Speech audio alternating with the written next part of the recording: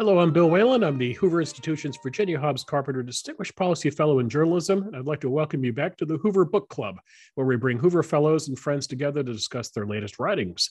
Our guest today is Terry Lee Anderson. He is the Hoover Institution's John and Jean Deneau Senior Fellow.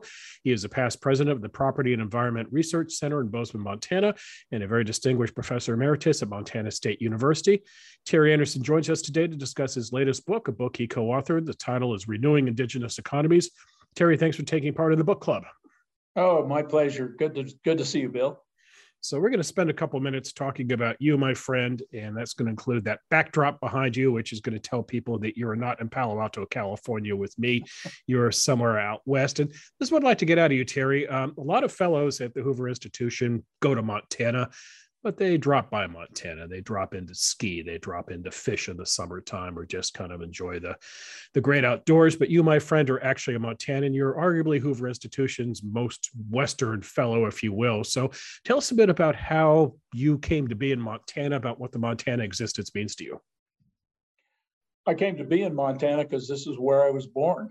Okay. I was born and raised in a small town, 1,000 people in south central Montana, high school of 100 students, a class of 20. And because a smart girl moved away, I was number one, which made me the top 5% of my class.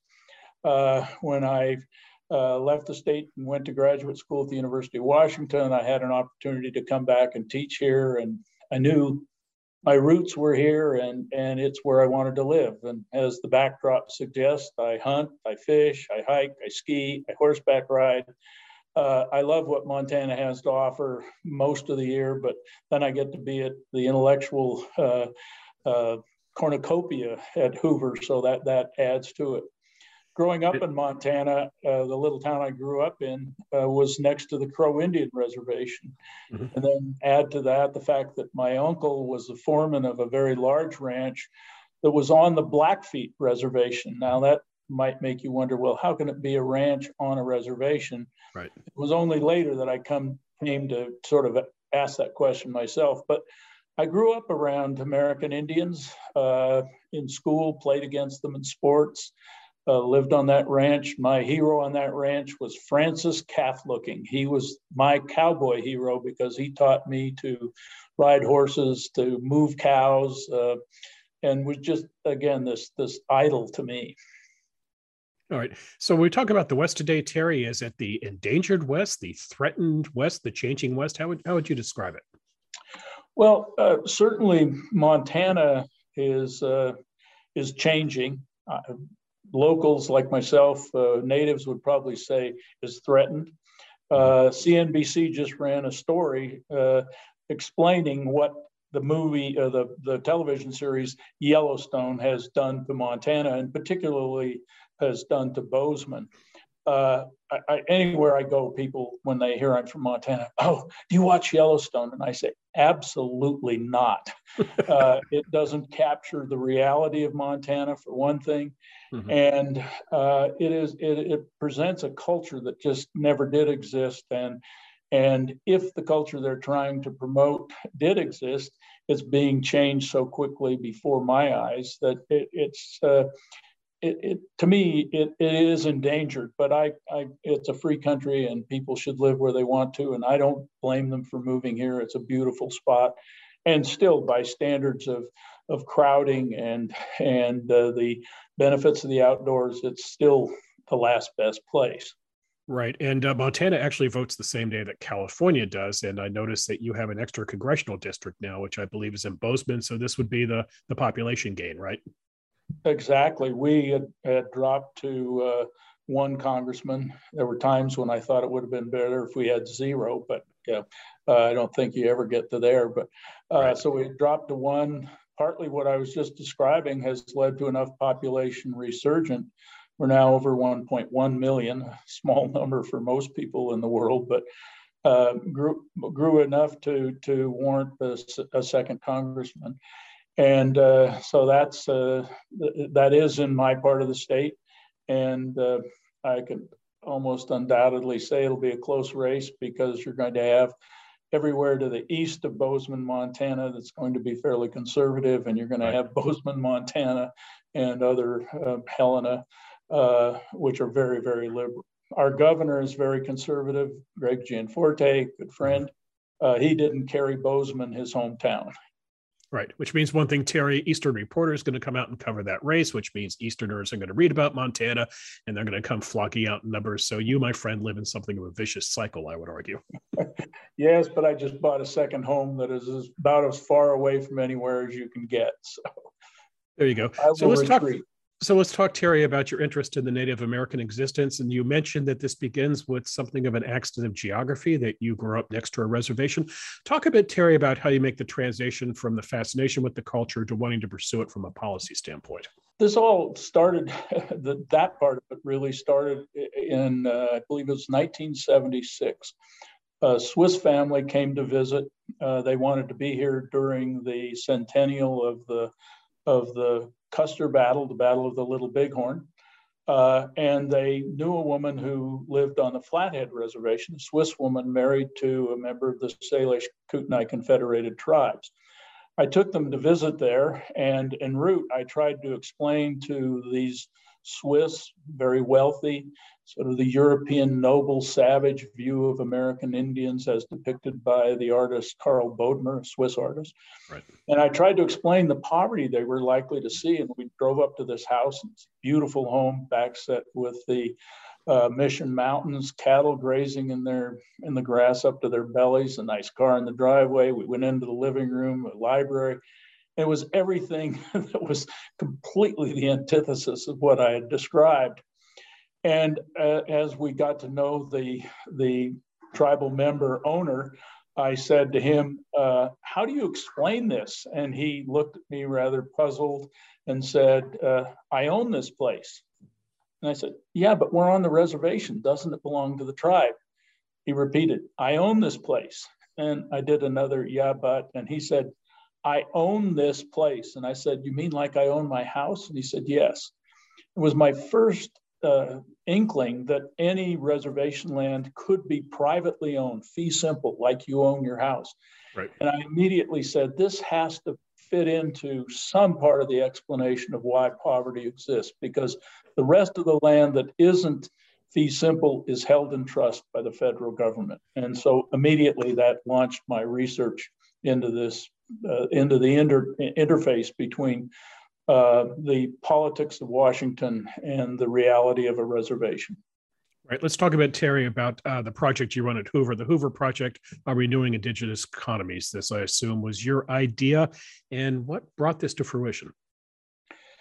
Well, before I take full credit for the idea, I have to emphasize that between the event that I described a few seconds ago and now, I got to know tribal leaders, I got to know tribal scholars, and in particular, a group of First Nations from Canada, a group of Maori from New Zealand, myself, and some other tribal leaders from the US attended a conference in British Columbia in Vancouver. And at the end of that, we all sat in a room visiting about, so where does all this go? And we decided that it was time to try to resurrect or create really an alliance of people interested in renewing indigenous economies, and then to resurrect the renewing part, because most people don't understand the history of Native Americans or First Nations or Maori. And the idea that most people think of comes from movies and the Wild West, the Wild Indian, that these are people who didn't understand property rights, who didn't understand trade. And as I and other scholars in this group delved into it, what we found was that prior to European contact, the American Indians, that's my specialty, understood trade. They understood governance. They had rules of law, not written, but neither is the British Constitution. And that led me to think, you know, we could build a project at Hoover that first laid the basis for understanding what renewing meant, and then asked what can tribes do with this information? Not what can we tell them to do, but what can tribal leaders do to renew their economies that once flourished rather than just were starvation nomads on the land. Okay. Terry, I want to read back to you something you wrote in December of 2017 for Hoover's Defining Ideas web channel. And here's what you wrote. Quote, what we are observing in North America's indigenous communities has been called a renaissance in tribal self-governance and an economic civil rights movement. Put another way, the devolution of power from the feds to tribes is an experiment in federalism and decentralization, one that appears to be working. That was December 2017, Terry. That was before COVID, the current economic conditions we face now, possibly a recession, inflation, and so forth. How would you update that passage to summer of 2022? I wish I could update it by saying that the progress that I described there has taken an exponential path, but I really don't think COVID helped accelerate that path for sure. Right. For one thing, tribes, partly because of their poverty, really faced more than most societies and most segments of America's population, the reality of COVID, and they shut down. And so whatever economies they have got shut down. They had to keep people from going in and keep people from going out. Right. Because of many of the other social ills on reservations and the poverty, they were a very susceptible group of people. And so it really meant that and then add to that the fact that some of the tribal growth has been a response to gaming. They shut down casinos. So virtually every aspect of production on reservations declined more than we see in most other segments of the American population. So that growth has not continued the way I might have hoped. That said, I think that more and more tribes are beginning to understand the importance of self-governance, the importance of their own sovereignty, and the importance of, I like to put it in these words because I think these words from a tribal leader capture it. We need to understand getting away from grants and moving to revenues. And I think that's the resurgence that's occurring, and it'll be the answer to the question of how can we renew indigenous economies. True or false? Let me change. How can they renew indigenous economies? Because this is not the Hoover Institution or Terry Anderson marching out to a reservation and saying, here's what you need to do. It's a matter of them understanding their past and moving forward as they see fit. That's what sovereignty is about. True or false, Terry, at least about 1 in 5 Native Americans live on reservations? That's probably, 1 on 5 live on reservations. I think that's about right. Yeah, I don't have the number exactly. So what population are we talking about? And within that population, Terry, do you have data on how it skews? Is it young? Is it old? Is it male? Is it female? In other words, how would a reservation differ from the American population? First, it would be old. The male-female wouldn't be any necessarily much different. Would have a young cohort. But as in Montana, prior to the recent resurgence, it was a young, mobile group who said, we want something better and we can't get it here on the reservation, and they moved out. So it's typically a much older generation than I think you'd find in most places, Palo Alto, for example. But I think it's an indication that the socioeconomic picture that you get on reservation is an indication of just what happens when economies stagnate and what happens when they're colonized, as ours have been. There's hardly even individual sovereignty. Let me interject right now. I have another piece that Hoover just published. My co-author, Kathy Rattay, and I wrote. And it starts out saying, imagine a country where the federal government dictates that people are incompetent and incapable until the government deems them to be competent and capable. Those words you couldn't possibly mean the United States. And yet that is the way the federal government describes American Indians in the law, a law passed first in 1887, then later renewed in an even more strict version in 1906, I believe, that says Until they're deemed competent and capable, they can't own land, they can't own assets. That just seems unfathomable in a free country like the United States. But it is part and parcel of what has created this microcosm of islands of poverty in the sea of wealth. And how would you qualify somebody as competent and capable? How would you measure that? Well, in the early days, it was measured by a Bureau of Indian Affairs agent who lived on the reservation and in general was approached by some non-Indian who wanted to buy the land that had been allotted to the Indian, and they couldn't sell the land unless they were deemed competent and capable so they could own it in fee simple, back to the earlier statements. And if the agent said you're competent and capable, you were, he gave you title to your land and you sold it to the non-Indian. Now, you can imagine that reservations don't want to return to that.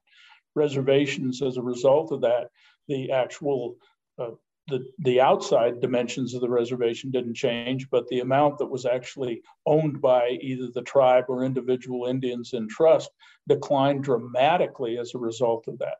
So even to this day, it would require the federal government, the Bureau of Indian Affairs, to declare someone competent and capable. That doesn't happen very often because there's not much move towards moving this land out of trusteeship, which is the basis for competence and capability. Let's talk about life inside the indigenous community, Terry. And you referenced earlier that tribes, nations had a tradition of economic thriving, that they're industrious, that they're entrepreneurial. Why does that not carry into the reservation existence? Is it as simple as just being penned in and corralled? Or is there a more conservative answer that the federal government has way too heavy a hand in this? Probably won't. My answer won't surprise you. They're not really corralled in the sense that they blacks were in the apartheid South Africa. Right. They can move around if they so desire, but just for any of us, that means you're going to move out of the place you love. We talked about the Montana that I love. You're going to move away from the family you love. You're going to move out of the culture that you know. So they're not corralled in some fenced sense, but corralled by these constraints. Right. So it's really the heavy hand of the federal government that dictates what can be done on trust land that determines just how much tribes can either thrive or hopefully survive. Let me give a couple of examples where tribes have taken control. It's taken some cases special legislation, in some cases just agreements with the Bureau of Indian Affairs. But I'll give you two. I mentioned the Flathead Reservation here in Montana in the context of my Swiss friends. That reservation now has total control of the tribe's forests. Those forests sit right next to the Lolo National Forest, so the one that all of the citizens of this country have a share in. The tribe has control. The federal government has control on its lands. The federal government earns 98 cents for every dollar it spends on timber management. The tribe earns $2 for every dollar it spends. It has better quality water, better quality wildlife, better age, species, distribution of trees, you name it, it's better. Mm-hmm. And it's because they have a stake in the game. I own this place. They own this place. Another example comes from the Southern Ute on the southern border of Colorado. Right. They have huge oil and gas reserves. They managed to get control of those reserves from the Bureau of Indian Affairs, so that it was up to them whether they drilled or and pumped. It was up to them to decide how they did it, and they've done it in very environmentally sound ways. Then they took the proceeds and they reinvested. They own buildings in Houston, oil wells in the Gulf, all kinds of other assets, and they've taken, back to that word, revenue, and reinvested in their reservation. They have great roads, they have great schools, they have great health care, all because they have turned away from grants toward revenue and have become a sovereign nation. And one of the tribal leaders says, we have gained sovereignty one barrel at a time. And I think that phrase kind of captures what's required. Give them control of their resources, and let them flourish, and they will. They are entrepreneurial. There's one more I'd like to explain, Terry, and that is in Nebraska, the Winnebago tribe, which initially got involved in casino gambling to generate an influx of capital for its nation. Well, it's another example of an asset that they didn't have before, gaming, due to the federal Indian Gaming Act, I think it's called, I can't remember. Due to that act, tribes can engage in compacts with the state to have gaming. In Montana, they've done that. But I can tell you, Montana tribes are not getting rich off of gaming because there's just no one to come and game. Right. In California, the freeways and through Indian-owned lands have these very valuable casinos, as was true for the Winnebago. Right. Again, the Winnebago didn't just say, well, let's just let this goose keep laying golden eggs. Let's reinvest those golden eggs into other things. And because of a separate tribal corporation that invests the money and is held accountable through the profits it makes, they run like a well-oiled machine. And that machine generates revenue for the tribe. And once again, they've lifted themselves out of poverty without the federal government's help. Let's talk about the gaming situation for a moment, Terry. I'm in California, and during our primary, a really interesting thing happened. A lot of advertising for candidates, but then throughout the course lead up to the primary, you saw ads featuring Native Americans and what they were upset about, what they're up in arms about. Nothing on the June ballot in California. They're looking at November, Terry, and there's a very contentious ballot measure coming California's way, one that will allow online gaming, and the tribes obviously feel very threatened by this. So they're spending money as far ahead as in June. You don't do this in California, Terry, unless one thing, you have a lot of money to burn. So put that in the context of California gaming and the tribal existence, because this has always been a question. I've worked in California politics 25 years ago. Even then, I worked with the governor who was involved in compacts with tribes over gaming. There's always a question about what you do with the revenue. A very interesting example of what has happened in the more lucrative gaming states like California. Right. Those tribes start making money. They had a corner on the market with the gaming compacts in most cases, not Nevada, of course, but in places like Colorado, Louisiana. I could come back and talk about a very successful tribe there. Just note that's the Coushatta tribe. They're now the third largest private employer in Louisiana because they've taken their profits and reinvested them. Mm-hmm. But anytime there is money on the table, politicians want to cut. Right. And that means that the politicians in state government are going to look for ways to get more. And one of the ways they've done it is opened up other gaming. And so even in Montana, where gaming isn't that big a deal, you can drive into most gas stations and at least play a video game and maybe win some money. And so they've opened up gaming, or they've said to the tribes, if you're going to have this gaming compact, you have to make sure we get a share of the revenue. And then that's what this legislation is about. And tribes rightfully, especially the ones that are successful, they rightfully want to keep their hands on that goose. And what the state governments want to do is get their hands on the goose, or at least some of the eggs that the goose is laying. As this happens, it will undermine the one thing that at least some tribes, back to the Southern Ute, even with oil and gas, but certainly to the Coushatta, to the Winnebago, those tribes really stand to lose the same word, revenue from gaming that has allowed them to begin to flourish, to begin to be sovereign. Okay. Terry, we're beginning to get census data now. The 2020 census is rolling in, and the last numbers I looked at, it shows about 9.7 million individuals in America who identify as Native Americans or an Alaska Native.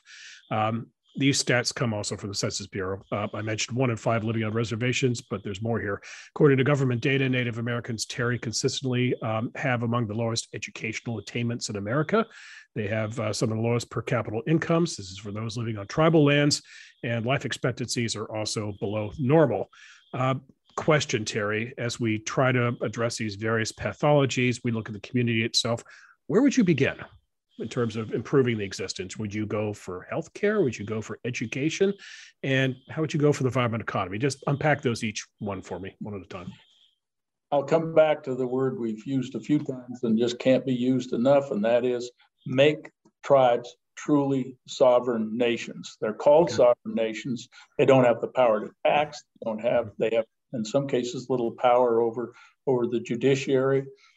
Give them more of the kind of power that we think of our cities as having, our counties as having, our states as having, and that will be the first step towards really tribes lifting themselves out of poverty.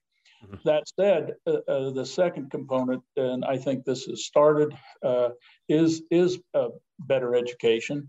That hasn't come so much, heaven forbid, from tribal schools. As you may know, there's a huge outcry today, appropriately, for what happened when children were literally ripped from their mother's arms to go off to tribal boarding schools so we could teach them to be good Christian yeoman farmers, and the list goes on.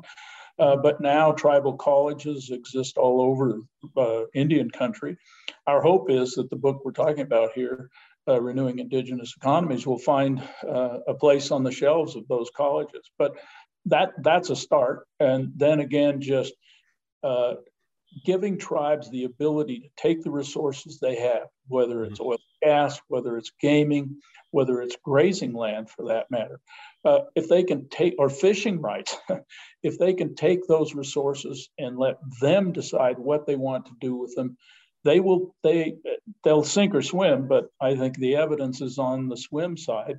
They will take those revenues, invest them wisely, as some of the tribes have done, as described here, and will begin to really renew their economies as they existed in the past, based on property rights, based on rules of governance, based on trade.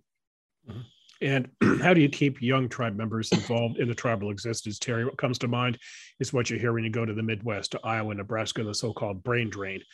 Somebody grows up in one of those Midwestern states and they gravitate to a coastal state because they enjoy the society better, they see better opportunity there. So how do you keep people closer to home? Part of the way, I think, is it can be found, let me go back to the Coushatta in Louisiana. They've earned huge revenues off of their gaming. They're located halfway between Houston and New Orleans. And one of the things they've invested in is inculcating in the young people their culture. Basket weaving out of pine straw was a very important part of the Coushatta culture. My wife and I have sitting on a shelf behind me here a beautiful Coushatta basket, and they've rekindled the interest in that art form, and the people who learn to do it are making good money. These baskets sell for hundreds and thousands of dollars. They're renewing the interest in language, and so more and more students and young people speak Crow or speak Coushatta. Right. And I think it's that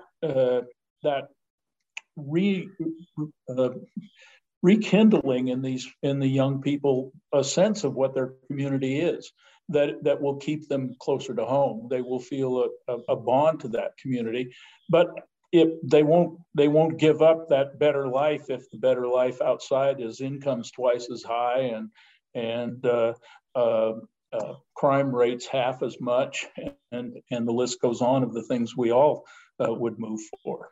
Right. So the phrase I've noticed in your writing, Terry, you like to use the phrase reviving traditional institutions. That I think captures the renewing indigenous economies Hoover component really well. We just had a conference at Hoover in May focusing on Indian ecology.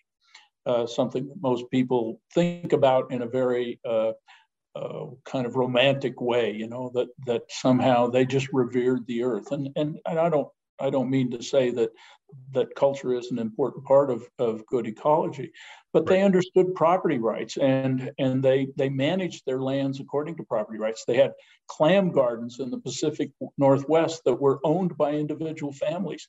They moved huge boulders without the aid of a tractor. They brought in sand without the aid of a barge, and cultivated clams so that they could have more to eat and trade. I think it's that sort of reinvigoration of the ideas of property rights and then of governance structures. My co-author PJ Hill and I did a paper for this conference, and I was astounded in doing the research at just the extent to which Native Americans had governance long before the European Enlightenment taught them that they needed constitutions and laws. They had those, and they made their societies thrive, not just survive. I have a photograph I used in that presentation of a large 200 to 300 teepee village, and I asked the audience in that workshop, what do you think it takes to manage a group of people living in close proximity if you don't have a tribal leader who is in charge, a mayor, if you will? And you look back through the historical records and you'll find they understood governance structures. And I think they'll resurrect governance structures complementary to their historical governance structures. And it will be that will make them move forward. And how would you address the healthcare issue, Terry, which I imagine encompasses everything from prenatal care to alcoholism, mental health? What should be addressed there? Well, federalism is the first word that comes to my mind in thinking about that question. And federalism means getting it back into local hands. Mm-hmm. Some tribes, again, have entered into memorandums of agreement with the Bureau of Indian Affairs, allowing them to get the monies that the BIA would have spent and are investing them in their own forms of tribal health care. Right. And the more you do that, the closer it gets to home, the more likely it will fit with not just culture, but with the health needs. So the needs of somebody living in a rural Montana reservation obviously are going to be very different from the needs of someone living on a California reservation. And it's that kind of federalism that will allow experimentation. It will allow accountability, and ultimately will be part of the answer to their healthcare systems. Again, I come back, though, and note that the Southern Ute have said, we'll take our revenues and invest them in healthcare. Okay, very good. So here we have a think tank in California in the West, which is looking at this issue. And let's talk now about the book. Give me a couple of recommendations out of the book, things that you think could help improve the indigenous economies. My favorite portion of the book, mostly because I'm now a historian, I was trained as an economic historian, and so history is always my passion. The first third of this book is about the history, and I just love reading the stories of I mentioned the tribal leader who managed that teepee village. Right. I loved my good friend Bill Yellowtail, a member of the Crow tribe, put me on to a passage from Lewis and Clark in which they described creating trade axes when they spent their first winter in the Mandan villages of North Dakota, an important trading node of Native Americans. They traded those trade axes for horses and food and other things. And then they started upriver in the spring and they made it up and across the Rocky Mountains, thanks to their guide Sacagawea. And they came into the Nez Perce villages on the west side of the Rockies, and one of the trade axes was already there. Those kinds of stories are just spine tingling to me, but that's my historian blood, I guess. But I think that part of the story it requires scholarship, and heavens, it's not just this white guy's scholarship. There are several Native Americans who've been involved in our work at Hoover who've done similar studies. So I think that's to me the really important part. The second part, and it doesn't take long to comprehend this part, it's sort of the other third of the book, is what colonialism has done to reservations. And this comes back to those words competent and capable. Once you think that those words exist on the law books of the United States of America, you have to ask, is this any way for a free society to exist? And if we hold a segment of society, imagine using those words for any other minority in the United States today. If we hold people in that kind of bondage, or as one of my tribal leader friends called it, wrap them in white tape, but what can you expect but poverty? And then the third component is to really offer tribes the information that we've put together in the Hoover Project, and offer our services if they can be of use to help them rediscover the governance structures that once made them such a noble, vibrant people. Okay, so to make change, you have to have a plan, Terry, which means you have to think politically how to accomplish things in Washington and in state capitals. And here's the challenge as I see it for Native American tribes. Not a lot of large numbers. So unlike other minority votes, they don't necessarily shift elections. Well, maybe some bands of Indians could have changed Arizona in 2020, let's say, but they don't rank very high on the political clout meter. So you come up with a series of ideas. You produce white papers at the Hoover Institution. You produce this terrific book. You can give it to the tribal communities. You can give it to lawmakers in Washington. And then, Terry, there's something of an impasse, a question of who's going to act first, who's going to blink first. So do you think it's incumbent upon the tribes to go to Washington and go to state capitals and try to make the change? Or should political leaders be going to the tribes and encouraging the tribes to come on board with change? I was once told that a philosopher is a person in search of truth and a cynic is one who has found it. And I'm as cynical as they come. Yes. The likelihood that it will come from the top down with politicians appointing secretaries of interior who are Native American and that will make change is an impossibility in my mind. It won't come that way. It will partially come from the bottom up with tribal leaders doing what, say, the Winnebago have done, as you pointed out. What the Winnebago have done is say, hey, let us do it our way. And some tribes will take the bull by the horns and do that. Right. But this gets to another component of the Renewing Indigenous Economies Project. And again, having been a long time professor, you won't be surprised that I think it'll be the young people. It'll be the young people who see, hey, wait a minute, we are competent and capable. Let us do it our way. Those are the people who come to the Hoover Indigenous Student Seminar that we'll hold in August for the second year. First one interrupted some by COVID. Mm-hmm. But we'll hold this conference with tribal young people who are going to universities from Stanford to Montana State.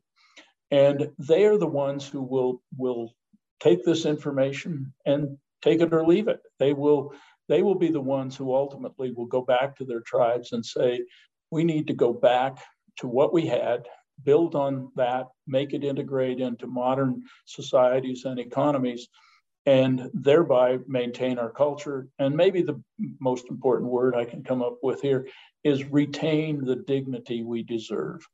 And so I think the real hope comes from this Indigenous Economies student workshop that we'll do. And if we can contribute anywhere that will really make a change, I have more hope than all the scholarship I might do or others. But right. Without the scholarship, which is what Hoover is all about, without that scholarship, we don't have anything to say. So we will take what we've learned in the scholarship, give it to the Native American students, and let them decide whether there is another path.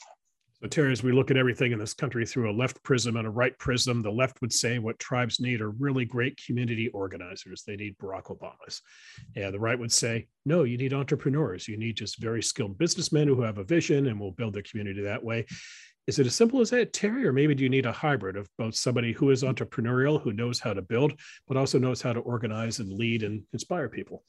A fantastic question, one I need to give more thought to than the few seconds I just have. But I'd say on the leadership side, the Barack Obama side, if those leaders are truly leading in the direction of sovereignty, of right. Self-control, of self-dignity, of getting control of their judicial systems, of getting control of taxation, then I think that tribal leadership will be crucial to helping move forward. At the same time, as long as the entrepreneurs are entrepreneurial in the sense of revenues, not grants, then I think they will play an incredibly important way. If the entrepreneurs are just simply, I know how to go to Washington and bring back more dollars to the reservation, then I don't think it will offer much in the way of change.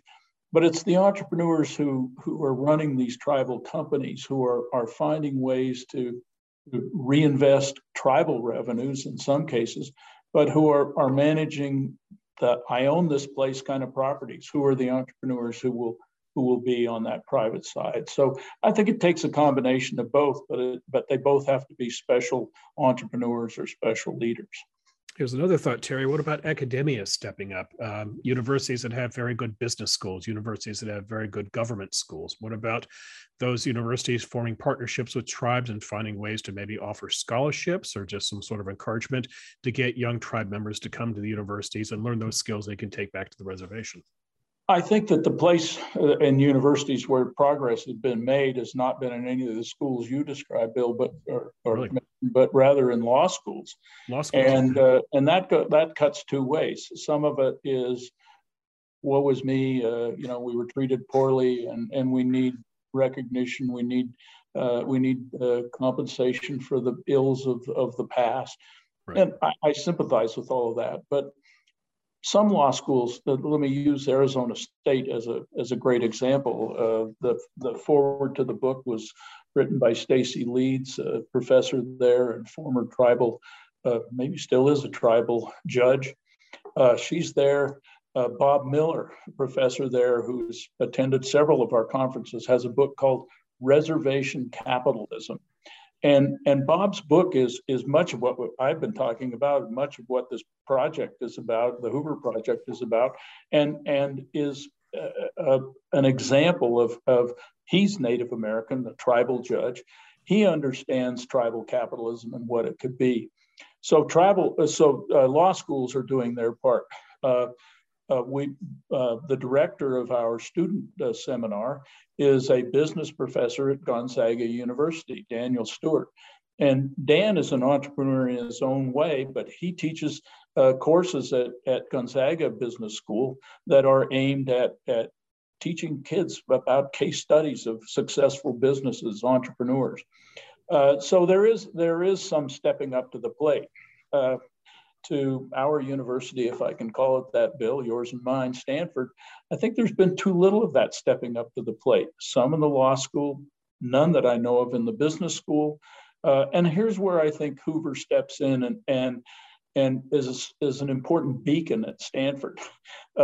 Wait, the Hoover Institution is worried about a segment of society that's the poorest, that has the worst healthcare. You guys care about those people? And you really think that the ideas defining a free society can help? Wow, maybe we should take note.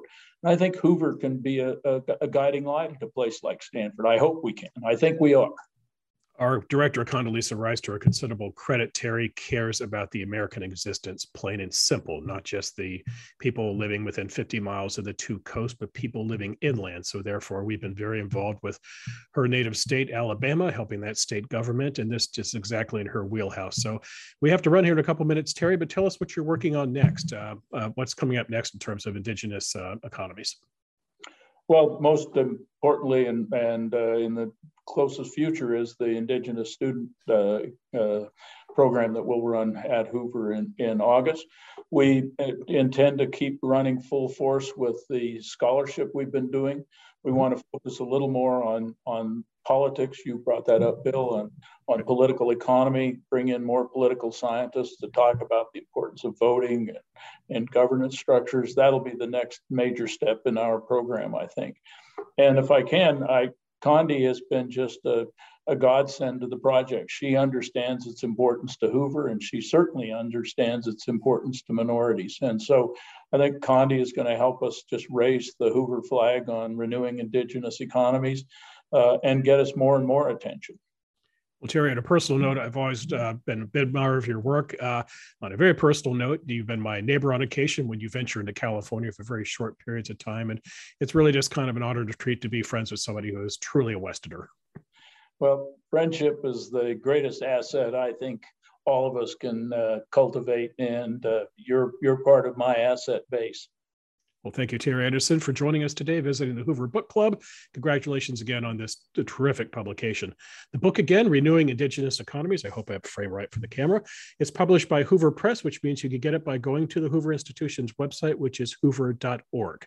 And by the way, you'll also find Terry Anderson's biography on there and his latest work. You can also sign up for the Hoover Daily Report, which every time Terry writes, you'll see it there. So for the Hoover Institution, I'm Bill Whalen. We'll be back soon with another installment of the Hoover Book Club. Thanks for watching.